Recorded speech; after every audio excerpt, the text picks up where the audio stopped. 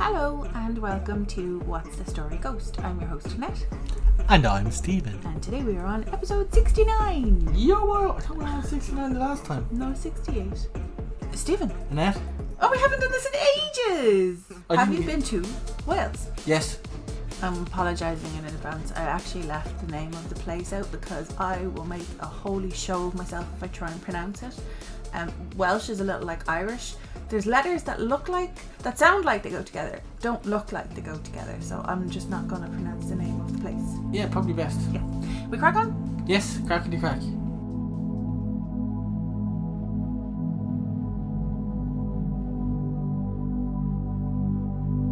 I know I don't usually start the episode with the rabbit hole I fell down this week, but it's related.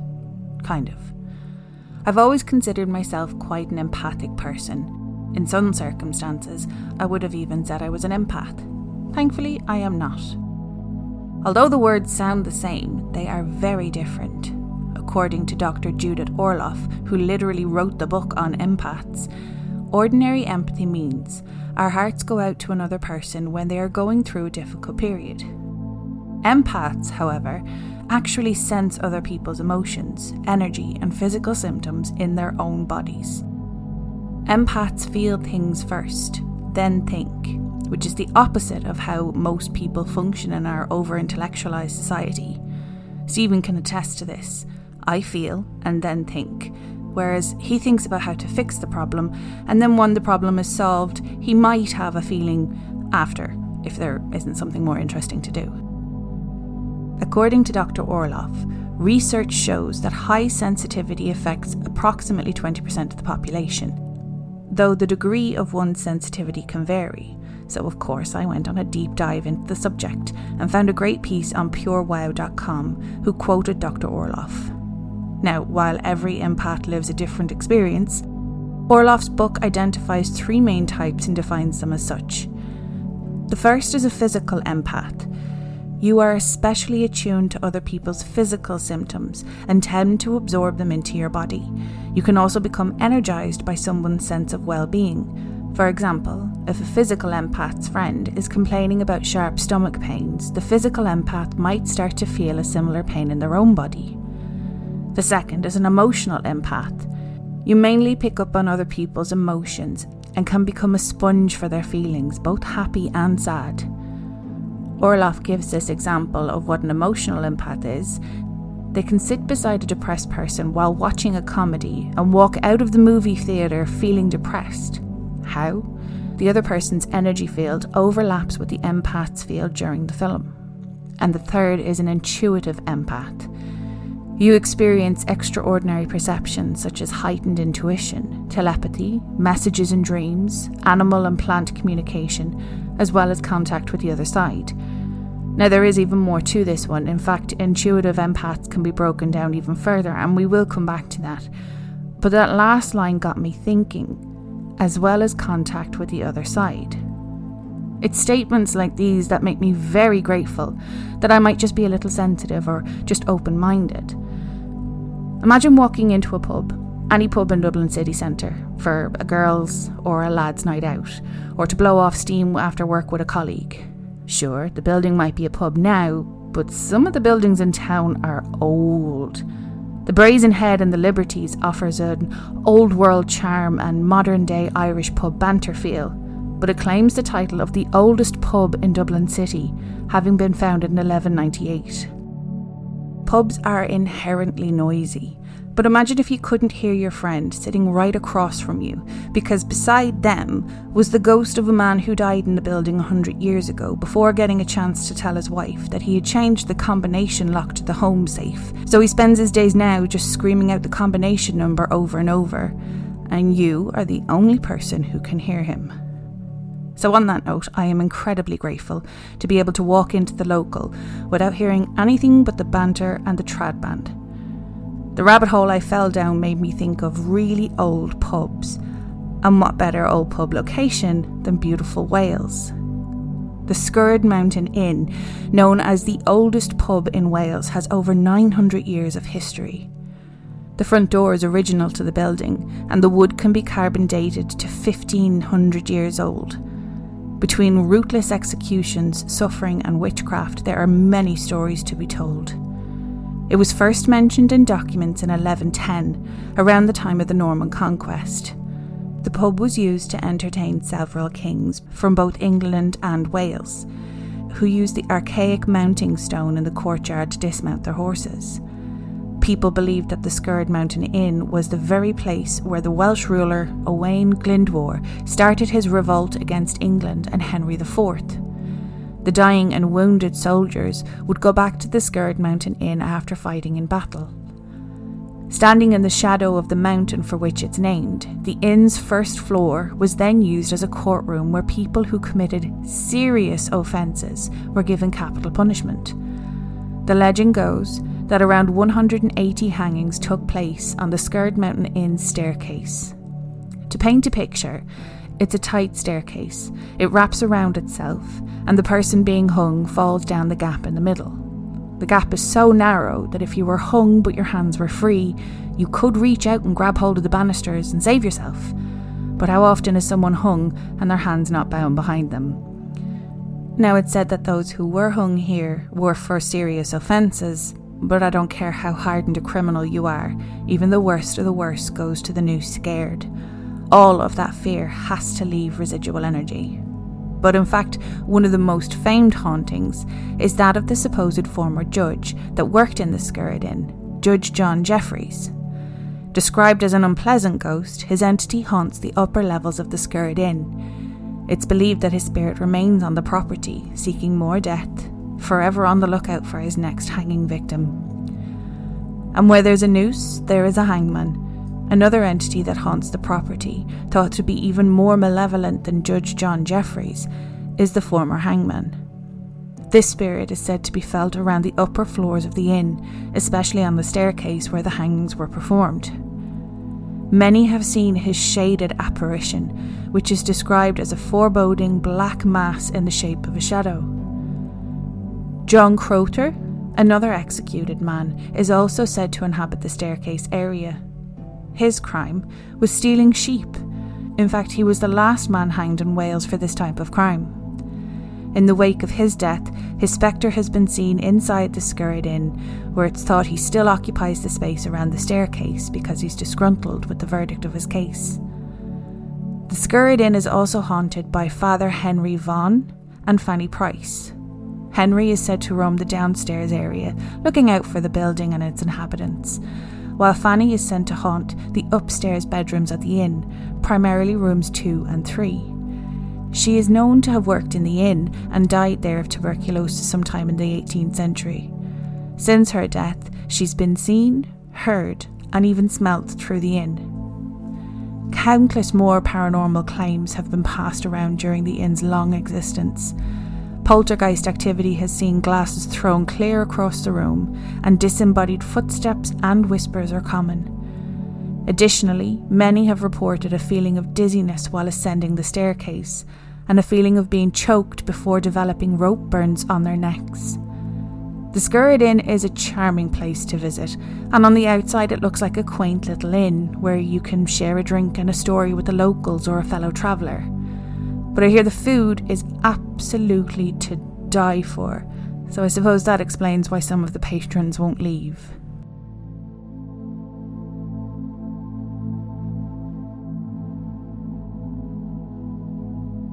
What do you think of that story? That was great. I know it was short, I just thought it was a lovely little place. I'll show you a picture of it here. Oh, that's really great.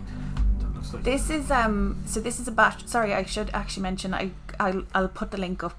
But I used Spooky Isles and Amy's Crypt. I love Amy's Crypt. She's so thorough. She actually goes to the places. Yeah. But this is a picture someone put up of their room, and I think the bathroom looks like it's on a split level or something. And the bathroom itself was a completely different temperature than the rest of the room. It was absolutely freezing. That's the staircase there. Did I paint the picture right? Oh, that's creepy. It's really narrow, and when you're falling you can see the banisters going past you. I want to show you the door. The door is super old. That's the door there. Jesus, that looks old. It looks like driftwood from a pirate ship, kind of old. I wanted to show you the front of it, but I can't seem to get a picture of the place. That's it there. Doesn't it look lovely? Doesn't look as creepy on the outside. No, it's all to do with contrast though, because look at the picture that Amy put up. Her picture is very dark and very ominous looking.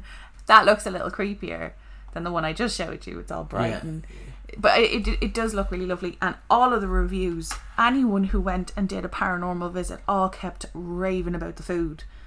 I've never seen somewhere with so many positive reviews about the food. It's like, it's only got 3 bedrooms in it. So it's not somewhere that you would go with a gaggle of friends. Like it's, you know, a weird romantic weekend away. But I really loved it. It was such a quaint little story to cover, and I love ones that I hadn't heard of before this. So it was kind of cool. I threw a couple of characters at you. Did you manage to come up with any? Yeah, I got a few characters. Go. Okay, so these are just randomly. There's never any rhyme or reason in your... Although normally you stick with a theme or a genre of movie. No, I'm just too lazy. I pick one film and just... What Stevens watched this week? Yeah, exactly. It's basically the cast of what I watched this week. You ran out of Sheldon characters, did you? Well, what am I watching recently? Matt Verstappen and... is it Max Verstappen? And Schumacher's kid. And a few other Formula 1 drivers. That's what I'm watching now. Sorry, the sound went away because I didn't know pick a pen. Okay. Will I know any of these? Hopefully. Okay. Judge John Jekyll Yeah, he did have a bit of a triple barreler there. Judge John Jeffries. John Jeffries. John Goodman. Who is? Can't to play that character. No, but who is he? What else has he played? What is that TV show where lots of the characters of Big Bang are from? It's not Blossom. It's the other one. The other 90s one. And your woman was cancelled, but she's trying to make you come back. Felicity? No. I can't think of any other 90s shows. Roseanne. Roseanne. Yeah. Roseanne no, I didn't see it come up. It's just when you said the name out again, I was just like, does this sound like the type of name that my dad would slap me for not knowing? He's also in Coyote Ugly. He is. Okay. He's the dad. Yes. He is. The Hangman. Sorry, I'm just after copping who he would make a really good disgruntled judge. John Goodman. Yeah. Well, I know. But sometimes I'm like, yeah, okay, that's cool, and then there's other times where I'm like, okay, just try and actually picture the character in period clothing. Okay. Next one, go on. Hangman. What's more scarier than a big terror and hooded man eating yogurt? Terry Crews. Oh my god, that was very specific. Yeah. That's for anyone who watches Brooklyn Nine-Nine, the yogurt thing. But go on. No, I think he really likes yogurt in real life. I think so. I think he brought that true. I wonder, is he like a Greek yogurt or a natural yogurt kind of person? I'm more of a Greek yogurt. I don't know if he's natural or not. He looks all natural. What's the other fella was John Crothers? Yes, the sheep robber person. James Cromwell. He's the only human person in Babe. There's a whole bunch of human people. Well, the farmer guy. Oh my god, yeah. What else was he in? He was in something where he was a really, really nasty person. Not the Green Mile. The other one, the Longest Yard, the newest Longest Yard. He was the warden. Yes, with Adam Sandler. I was given out to for like an Adam Sandler movie, so I'm not commenting on that. Who was given out to for like an Adam Sandler? A friend of mine, because I was telling They're wrong. No, I know, but I was telling them that I was having this hyperfixation thing where I was like, one day I'll have to have a movie on in the background, and I have no idea why, but they all have to be movies where the world is ending. So Armageddon, Deep Impact, The Day After Tomorrow, and I think it's escapism, because if their world is ending, then mine's not actually that bad. I'm just having a hard day. It's not even a hard day, it's a hard 5 minutes. And then I said that I was fixated on watching Grown Ups 2, and then I realised it actually has nothing to do with Adam Sandler. It's because I have a humongous crush on Kevin James. Yep, I've been liking to him. Explains so much. Father Vaughan. Yes. Gotta be Ardal O'Hanlon. Oh yeah. Mm-hmm. Oh, bless him. And then Fanny. Yes. Kathy Bates. Welcome back. Of course. Where has she been? Well, to be fair, last week was... I don't think we had any characters last week. No, did we? well, there wasn't a lot of parts recently, so she just downgraded herself to Broadway and real films.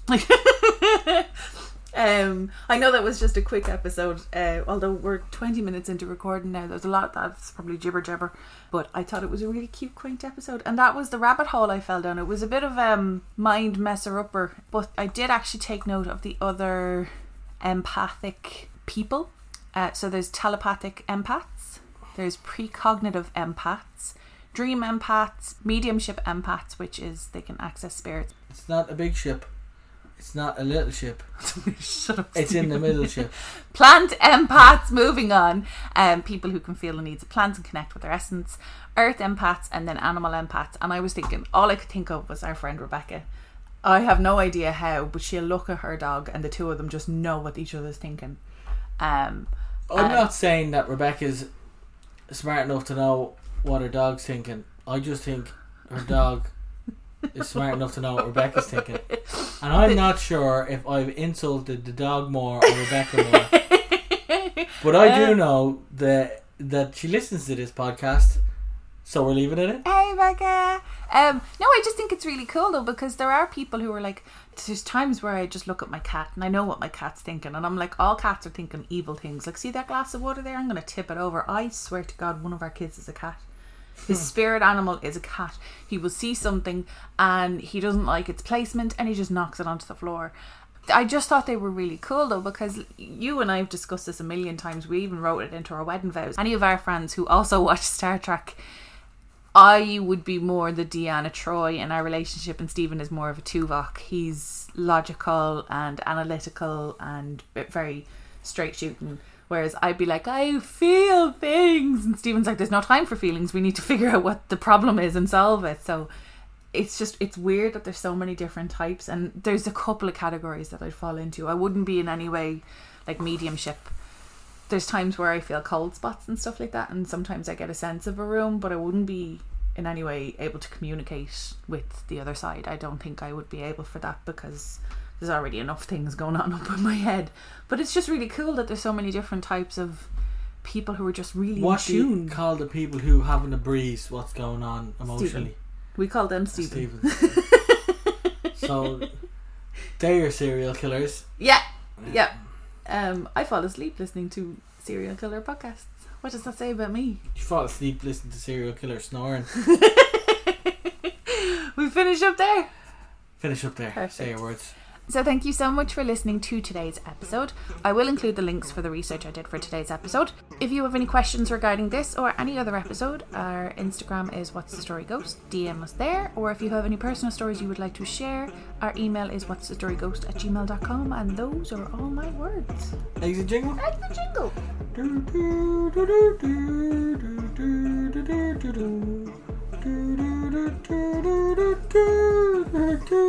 Bye. I don't know if he knows, but I tried to do Father Ted theme tune. Oh, I thought it was Glen Rowe. No, but I accidentally fell into Glen Rowe, and then I couldn't get back out. What is Father Ted? It's Glen Rowe. It's the same tune. It's